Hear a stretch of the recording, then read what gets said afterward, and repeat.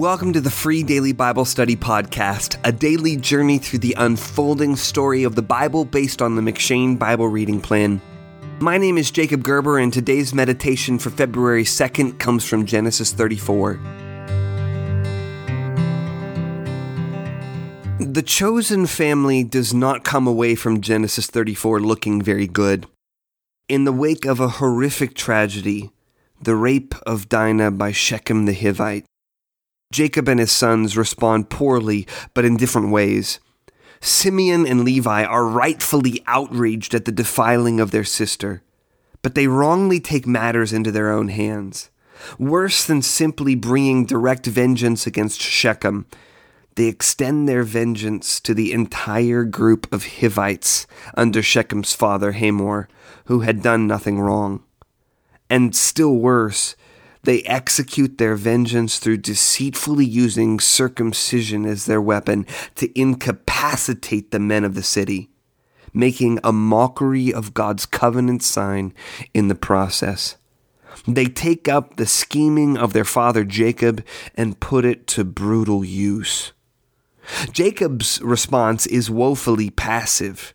Rather than taking action by demanding that justice be served through lawfully punishing Shechem, Jacob simply speaks with Hamor, apparently willing to give his daughter away in marriage to her rapist, and even willing to give her to a pagan Canaanite living in the land. When he discovers the treachery of his sons Simeon and Levi at the end of Genesis 34, he is furious with them. But he has no answer for their question, should he treat our sister like a prostitute?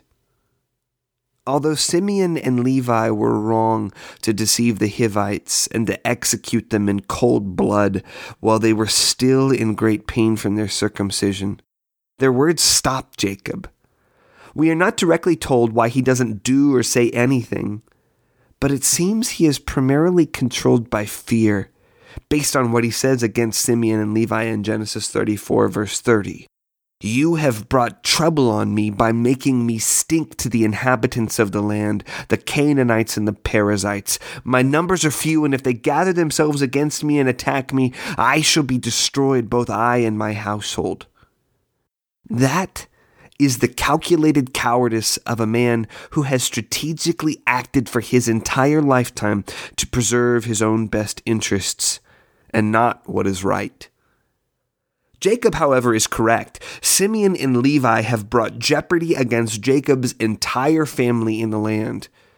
Later on in the Bible, when Joshua leads the people of Israel back into the promised land of Canaan, there are still Hivites living in the land. Look at Joshua chapter 3, verse 10.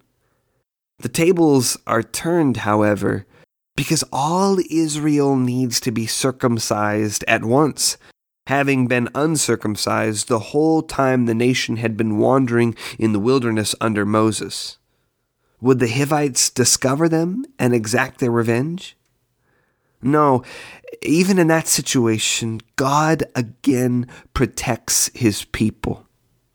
And he does it not because their record is spotlessly innocent, but purely out of his free grace. In what ways have you deserved much worse than you received?